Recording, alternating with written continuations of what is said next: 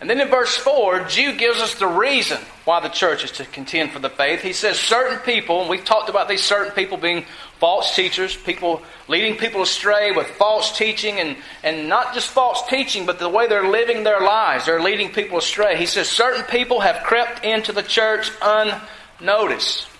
And then we labored through verses 5 through 16. And Jude tells the church these false teachers, as a result of their ungodly lives and the way they're living and the examples they're presenting, they pollute the church. And he says you can be sure, based on what we see in the Old Testament, that the examples of those who rebelled against God, those who sinned against God in the past, God has judged them, and He will do the same to these folks that we see here in the letter of Jude. So, beginning with our text today, Jude tells us this. He tells us how we are to contend for the faith. How we're to contend for the faith. So, we have why we are to contend for the faith. He's told us that. Here's why you need to do that. And it's always good when you tell people why to tell them how. Here's some tools for doing that. So this is what Jude's doing. So, the main idea we're going to be looking at in the passage today, verses 17 through 23, is this. How to contend for the faith. Jude has exhorted us. We must contend for the faith, church. Christian, we must contend for the faith. And so, Jude's going to tell us how to do that. So, if you will, look at verses 17 through 19, and I'll outline as we go. And here's what we see in verses 17 through 19.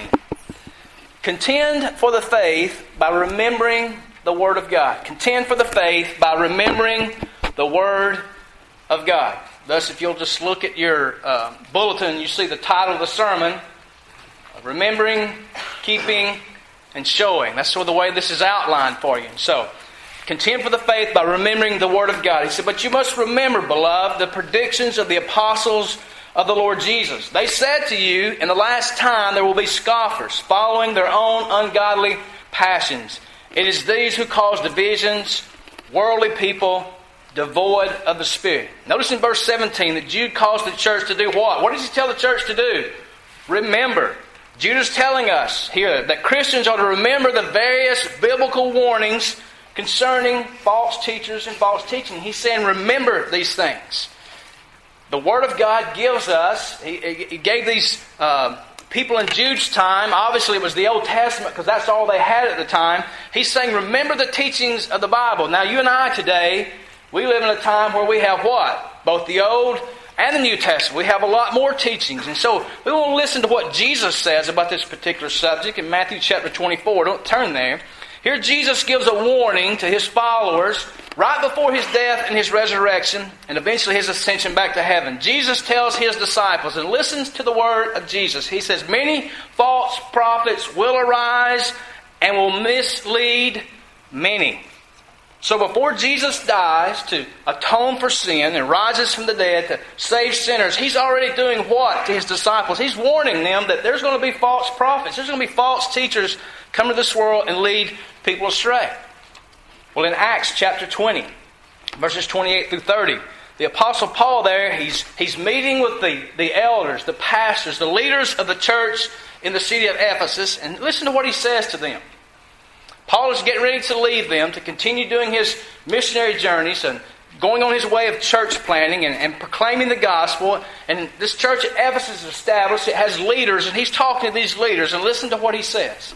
Pay careful attention to yourselves and to all the flock in which the Holy Spirit has made you overseers. What is he telling these leaders? God's put you in charge. You're over this flock. You need to be overseeing and paying attention. And then he goes on to say, to care for the church of God, which He obtained with His own blood. I don't know about you. Some people wonder, how serious of a thing is the church to God? How serious is the church to Jesus? Well, I read those words there that Jesus obtained the church by shedding His own blood. I think it's pretty important. The church is very important to Christ. And then Paul goes on to say in verses 29 through 30, I know that after my departure, fierce wolves will come in among you, not sparing the flock. What is he saying there? They're going to come in and listen. They're not going to spare anyone. They're going to try to lead as many astray as possible. Then he says, and from among your own selves will arise men speaking twisted things. Remember these teachers? They were what? Perverting the gospel. They're going to come up from among yourselves, and they're going to speak twisted things And here's what their intention is to draw away the disciples after themselves.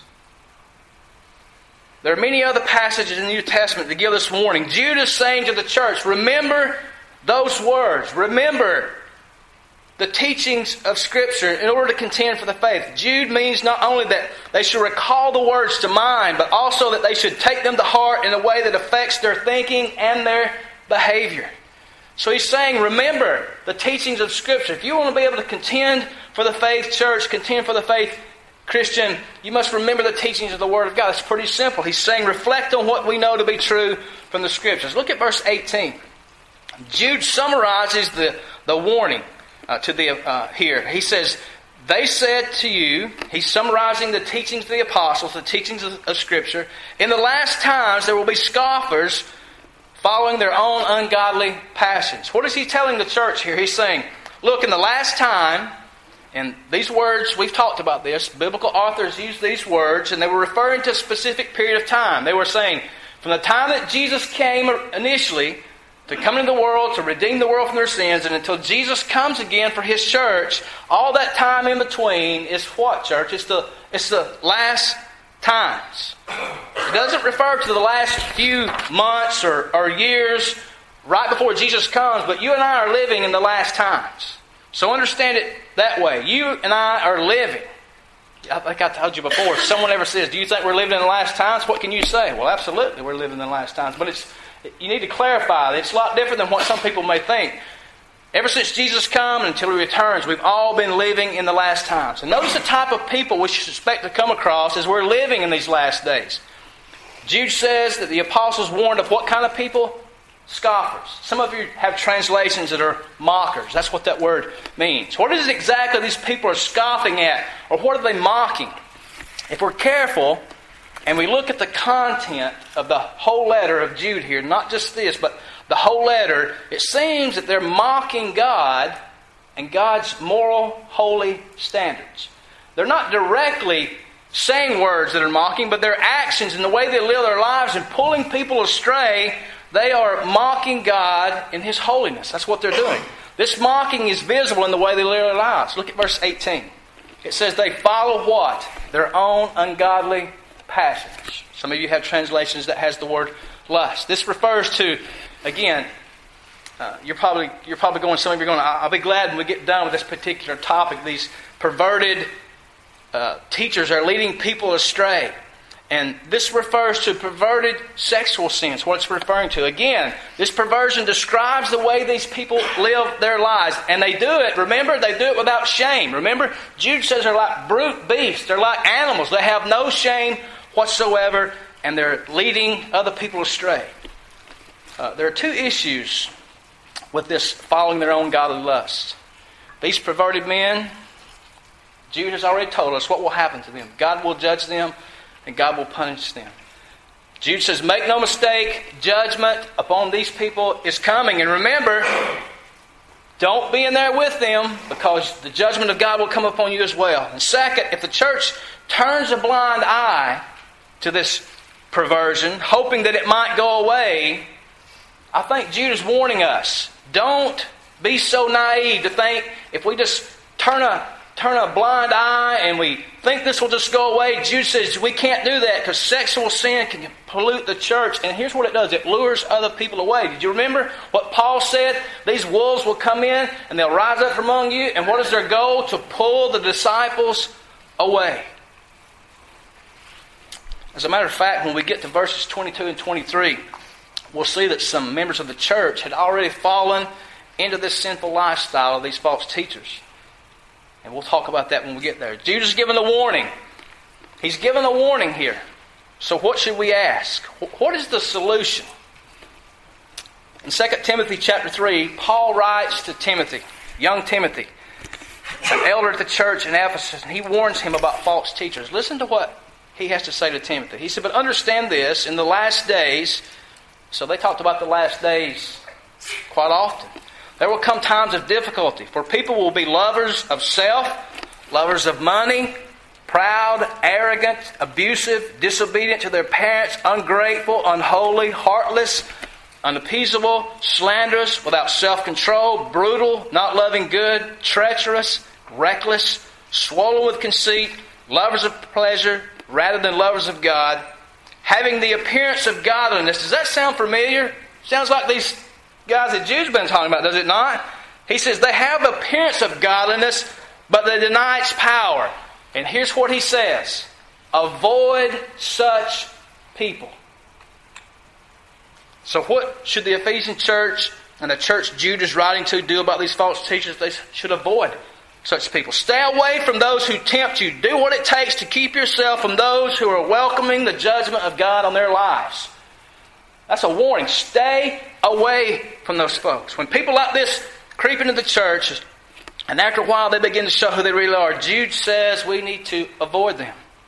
That doesn't mean we pretend that nothing has happened and we hope that it will go away. Jesus himself, and we've talked about this over the last couple of weeks, gives the church a way to deal with things like this when it happens.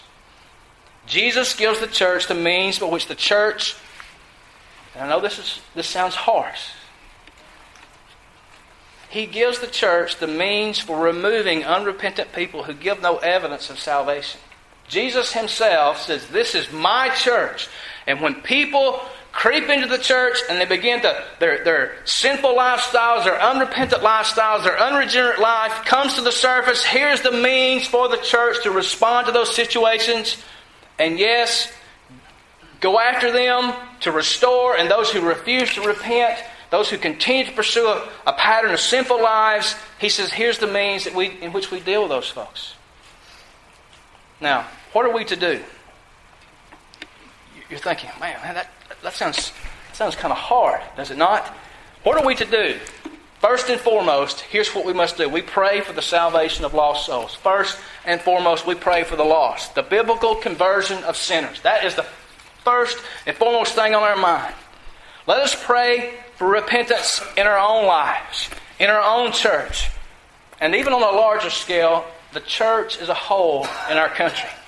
We need to pray that the church will wake up and live in these last days in a way that honors the Lord. Let's also pray for this subject I've been talking about, the return of biblical restorative church discipline, and that God would bless and prosper those churches that practice that. Let's pray for the church to look more like Jesus than the world. And let us pray that with God's help, we would be a holy church that does not disgrace the name of our Savior. Let's seek with a fervent passion to put sin to death in all of our lives as individual Christians. When is the last time we prayed for God by His grace to help us to put sin to death in our life? When's the last time you've done that? When is the last time you prayed and said, God, help me to put this sin to death in my life. Help me to kill this sin in my life. Look at verse 19. Jude gives us a further description of what these false teachers are like. He says it's these who cause divisions, worldly people, devoid of the Spirit. Notice he says they cause divisions. How do they cause divisions? In all likelihood, they cause division between those who choose to follow them and those who have remembered God's Word and identify them as sinful.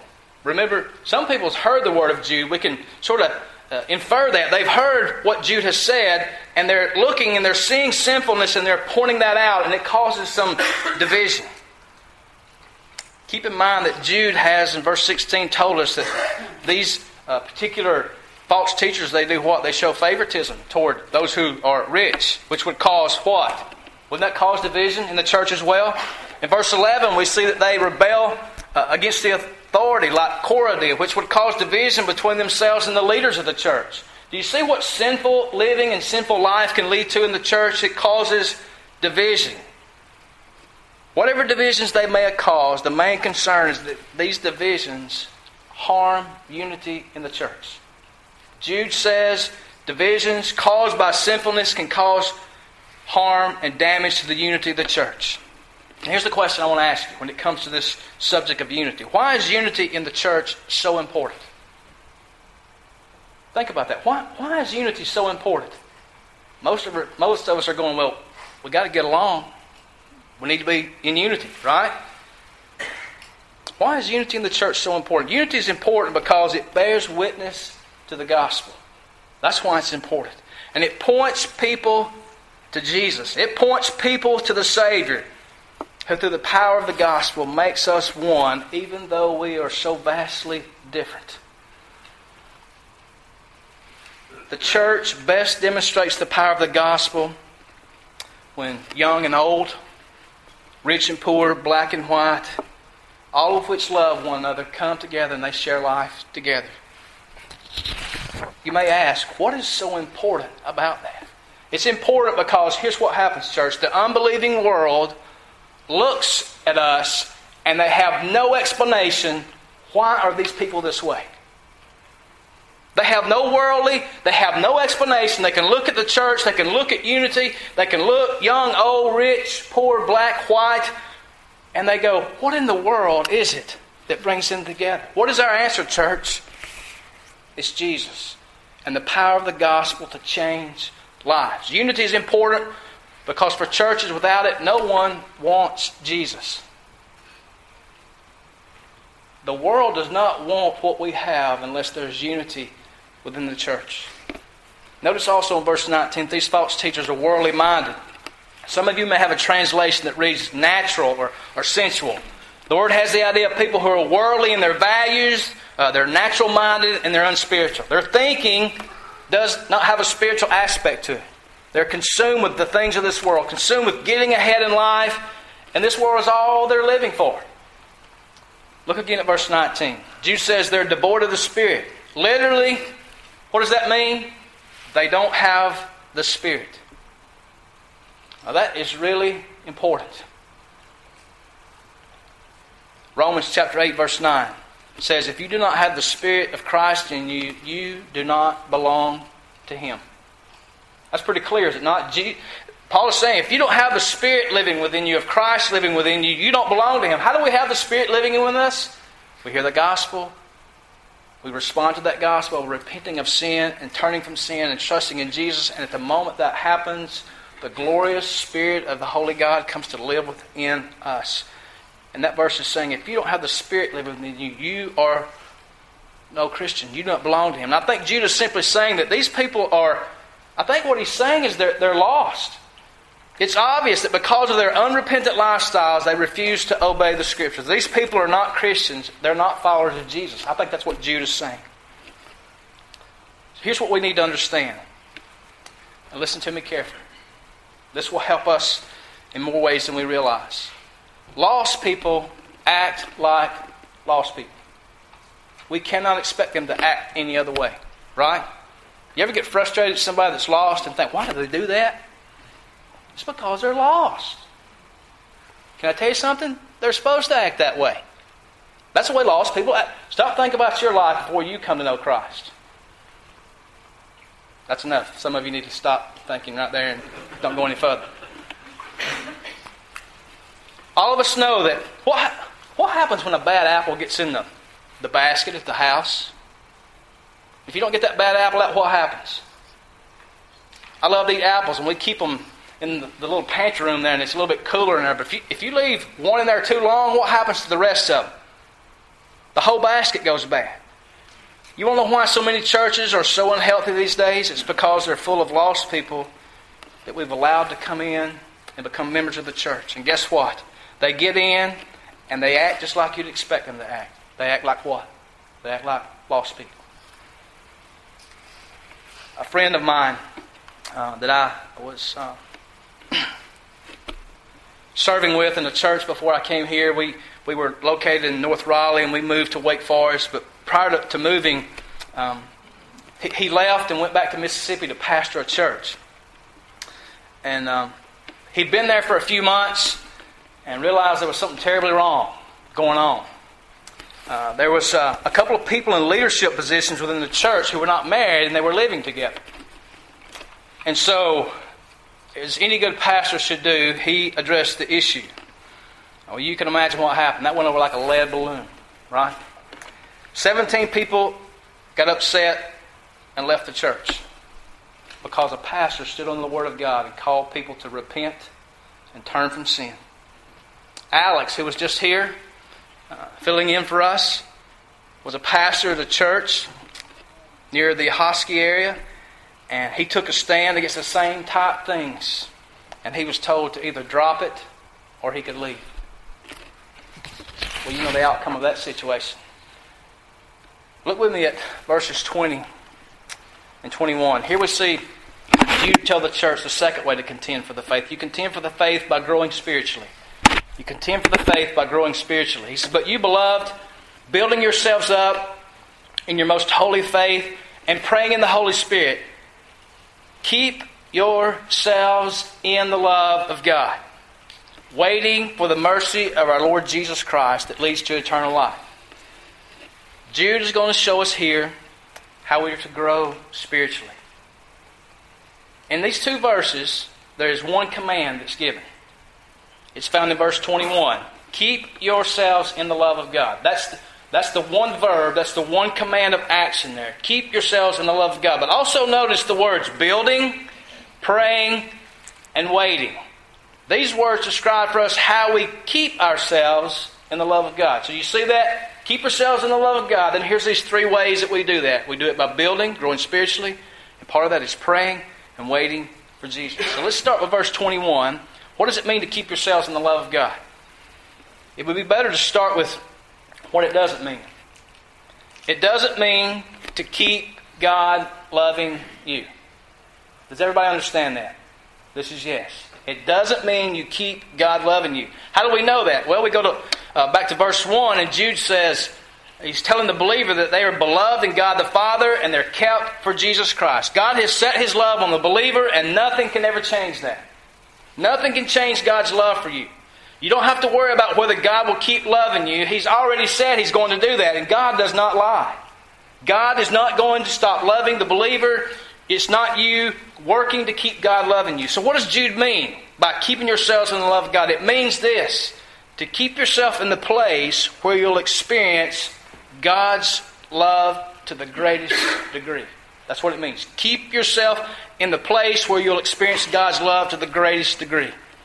Those other three words I mentioned there tell the believer how he can experience the blessing of God upon his life. And here's the idea. When you as a believer, listen to me, when you are growing spiritually, you'll experience the greatest degree of blessing of God's love that there is. When you are growing, listen, does everyone understand? You're not going to do anything to keep God loving you, right? But there are things you can do in order to experience God's love for you to the highest possible level that there is, and Jude is telling us here. According to Jude, spiritual growth involves these three things: building yourselves up in the most holy faith. What is the most holy faith? I think it's the gospel of Jesus. I think that's what that's talking about. It's most holy. Why would the faith be most holy? Because it comes from a God who is what? Holy. And when that faith, when that gospel comes to us, it takes unholy ones and it turns them into what? Saints. It turns them into holy ones. Jude tells the believer that growing in his knowledge of the faith and the gospel keeps the believer in the love of God, which keeps him contending for the faith. And how does growing in his knowledge of the faith happen? How does that happen, church? When you spend time meditating and reading God's Word. That's how you grow in the faith. You as a believer cannot expect to grow if you avoid the Word of God. Can I tell you something? It just will not happen. When you read and meditate and ponder and contemplate the Word of God, the Holy Spirit works through the Word to transform your mind, which transforms your life. You begin to think like God. You take on the standards of God. The Spirit transforms you so that you have the desires that God has. This results in you having an appreciation and a gratefulness for all that He's done for you in saving you. Do you want to grow, Christian? Jude says, build yourselves up in the faith, and you cannot do that apart from the Word of God. Look at verse 20. Second, the believer keeps himself in the love of God by what? Praying in the Holy Spirit. Praying in the Spirit is prayer that is guided by the Spirit. Now listen, I want to be clear. This is not a special kind of prayer that's privileged to only a few people. It's the way the believer is supposed to pray. What came before praying? keeping yourselves, building yourselves up. And how do we do that? In the Word of God. Did you know that when you're reading the Word of God, that's the avenue in which the Spirit works through you to grow you, and it also works through that reading of the Word of God to help you to know how you are to pray. Praying in the Spirit. This is normal prayer. In other words, we seek the Spirit's help in praying fervently as we ought to pray. Prayer is crucial to growing in the Christian life. Can I tell you something as your pastor? I know, again, this bothers some of you. My prayer life is where the Holy Spirit says, Gary, there's sin. You need to repent of that. Gary, there's sin in your life. And I wonder a lot of days, if I never prayed, would I ever understand the sinfulness of my life and repent of that and be able to experience the love of God to the greatest degree that I possibly could experience? Notice thirdly in verse 21, he says, waiting for the mercy of our Lord Jesus Christ that leads to what? Eternal life. The word waiting has the idea of waiting in order to welcome someone. And to do it with great expectation. Jude is saying, live, church, live Christian with eternity in mind. Live life eagerly anticipating the return of Jesus. Notice we're to be waiting here for the mercy of Jesus. In verse 14 and 15, if you'll remember, we saw that at the return of Jesus, He's going to do what? He's going to judge the unbelieving and the ungodly, right? But as believers, we're waiting for what when Jesus comes?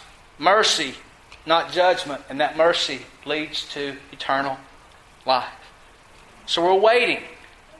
We're anticipating. We're longing. We're looking for the return of Christ, in which the mercy we received at initial salvation comes to its fullest extent, and Jesus comes for us. We're waiting for the mercy of Christ, which leads to eternal life. Now, here's what I want to ask you. Do you long for Jesus to come? We've talked about this before. Do you know that the extent to which you long for Jesus to return is a good indicator of where your treasure is? How much time you spend contemplating and thinking about the return of Christ is a good indicator of where your treasure is. Are you distracted because you're in love with the things of this world and are thinking about them all the time? Again, can I tell you as your pastor, you're thinking, well, you're the preacher. You shouldn't be thinking about worldly things. Well, worldly things can be a lot of things. And I have to check myself sometimes. Am I letting life here in this world get a grip on me to where I'm not looking and longing and expecting the return of Christ? Here's what I want to challenge you to do. This coming week, give some thought to how often you ever contemplate the return of Christ. It just might be that you and I need to repent of our addiction to the things of this world and turn and look more to what awaits us in our future. Jude's telling you and I that becoming heavenly minded is part of growing as a Christian. Look at verses 22 and 23, and we'll finish up here. Here's the outline for verses 22 and 23. Contending for the faith by showing mercy. Contending for the faith by showing mercy. We remember the teachings of the Word of God that helps us contend for the faith. We're keeping ourselves in the love of God, and then we're showing mercy. He says, have mercy on those who doubt, saving others. Listen to the wording. Listen to these words. Saving others by snatching them out of the fire. To others show mercy with fear, hating even the garment stained by the flesh. Jude here is giving us instructions concerning our attitude toward those who are affected by these false teachers. He's telling us that Christians are to show what, church? Mercy. The church, believers, are to be on a rescue mission toward those who are influenced by false teaching. Did you hear that? We are to be on a rescue mission to show mercy, to pull people back. Notice in verse 22, have mercy on those who doubt. Some translations read, and on some have compassion, making a distinction. These are people who have been confused by false teaching. They haven't bought into it yet, but they're confused by it. They're attracted to these false teachers' lifestyle, and because of that, they're wavering in their commitment to the faith. You might be thinking, how could that be possible? Well, think of someone who's young in the faith, who hasn't been a Christian very long, and someone begins to live this lifestyle, professing to be a believer, and again, we still have a sinful nature, even after we're saved, and you begin looking at someone who professes to be a Christian, you see them living this way, and you're thinking, well, is it okay to do that? I After all, I am saved. I'm going to heaven. Can I sort of dabble in this and it'll be okay? And Jude says here, we need to have mercy on those who are thinking that way, those who doubt. How are we supposed to respond to them? We have mercy on them. This means that we're not to write them off or lose patience with them because they're doubting. Instead, we're to show mercy and we're to seek to restore them, to bring them back. Why? Because as Christians, we are to love and care deeply about other believers. We are to show mercy. Second, notice in verse 23, the wording here. Save others by snatching them out of the fire. Do you see this progresses in intensity? People who are doubting, show mercy. And then the next group, we're to do what? Snatch them out of the fire. The word indicates to us that the influence of these false teachers it's intensified. And this group has been affected to a greater degree than those who are doubting. They're different from those who doubt. These people have made a choice to pursue and actually carry out their lives following these false teachers. That's what's happened. How are we to deal with them? We snatch them out of the fire. Can you snatch someone out of the fire if you're just sitting around and not doing anything? What is Jude saying? He's saying if these people remain in unrepentant sin, they will one day face the eternal fire of hell. He's saying you and I need to snatch them away from that. They're to be snatched out of the fire before they end up there. A person who continues on a course of rebellion against God proves that he's not a Christian. And one day, I don't know no other way to put it, one day he will burn in hell if he does not repent of his sin.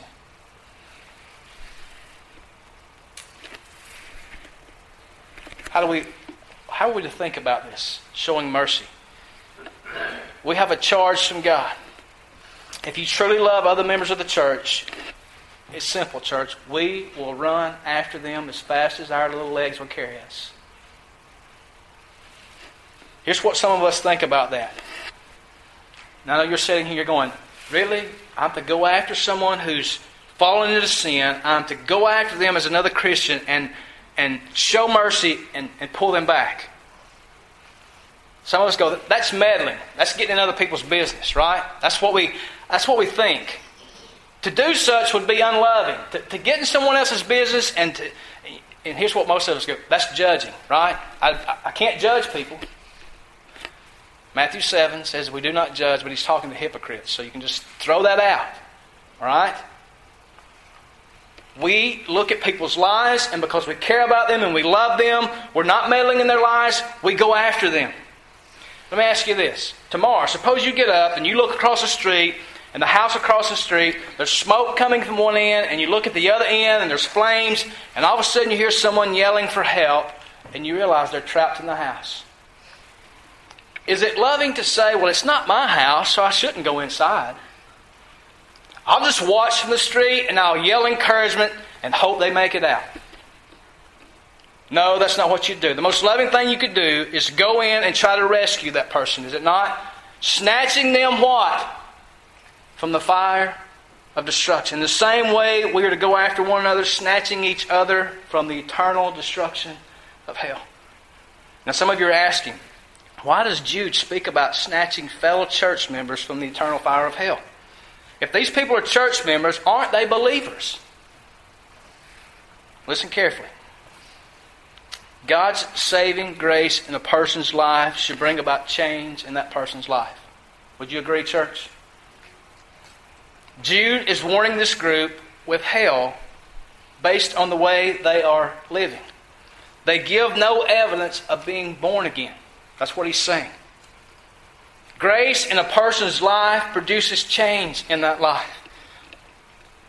But there's no evidence of change in these people, is there? And because of that, Jude is right to speak of them as if they are unbelievers. The Bible is clear that being a church member means that a person is born again. We read the New Testament, we see over and over and over again, in order to be a member of the church, one must be born again. One must turn from sin and trust in Christ. Now, I'm fully aware there are times when unbelievers get into the church. This happens when the church, Jude told us, right? These people crept in what? unnoticed. They had nothing in place to ensure that people didn't get in. But even when the church is careful, a person can give all the right answers and they really seem to be saved, and only later on to show that they're what?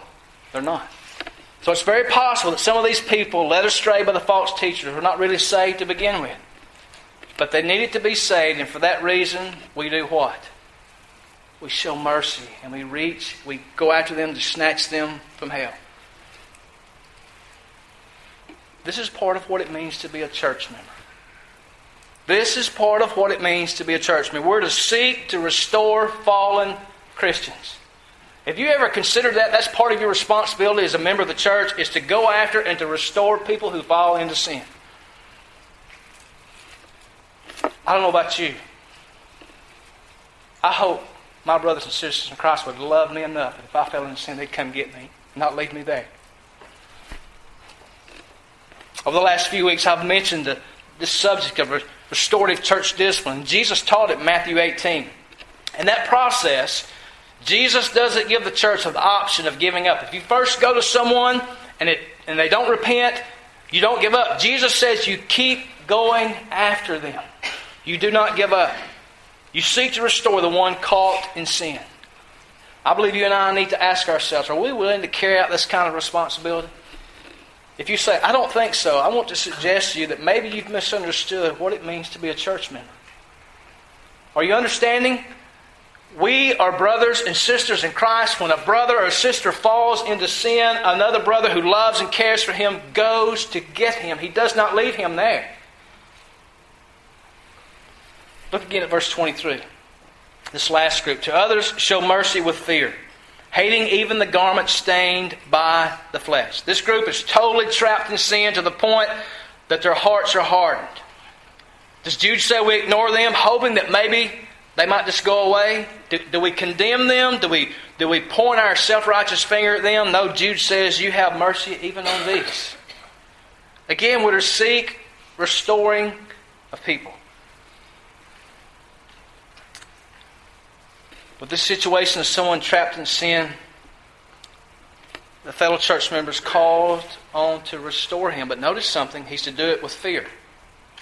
Seek this person, but do it with fear. What does Jude mean by restoring with fear? The idea is to restore with fear of being infected by the sins of these people. Sin can often be attractive, and it can tempt even those who are going to rescue someone. The most reckless thing you could do is not guard yourself with fear, and you be caught up in the same sin as that person as well. Jude says that you are to, notice he says, you're to even hate the garment stained by the flesh. What does that mean? I think it's figurative language here. He's saying, it's like you're getting too close to someone and they got on dirty clothing. What happens? It sort of rubs off on you, right? Thus you get dirty as well. Those deep in sin can even defile those who are attempting to restore them. He says we must be careful when we go after them. You must be careful to avoid being caught in another person's sin. You must be careful that the sinner doesn't influence you instead of the other way around. So how do we apply this to our lives? I think you make sure that you're spiritually mature enough to attempt to restore someone.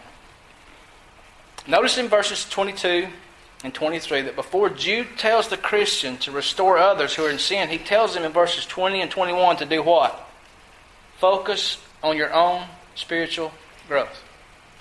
You need to be mature, growing in the faith before you go after someone to restore them. You need to check yourselves. Even if you're a mature Christian, you must be prayed up and your mind must be renewed by the Word of God before you attempt to go after someone.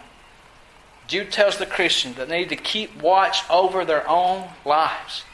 The gospel must be at work in them in order to resist sin. Second, I want to say this and we'll be done. We're talking about growing in our faith and going and restoring those who fall into sin. In order to do these things, to grow in our Christian faith, to grow in our prayer life, and to grow in our expectancy of the return of Christ, we need each other to do that. Listen, you ever heard the term Lone Ranger Christian? Can I tell you, there is no such thing. Some people try that, and it just doesn't work. The things mentioned in verses 20 and 21 were meant to be done together in a community. A community where each member speaks the Word of God into the lives of others. A community where we seek to build up and edify one another. This cannot be done as individuals. So let me challenge you this week. Or let me just challenge you. We need to build a culture in our church where we speak the Word to one another and we encourage one another to keep ourselves in the love of God in order that we can contend for the faith.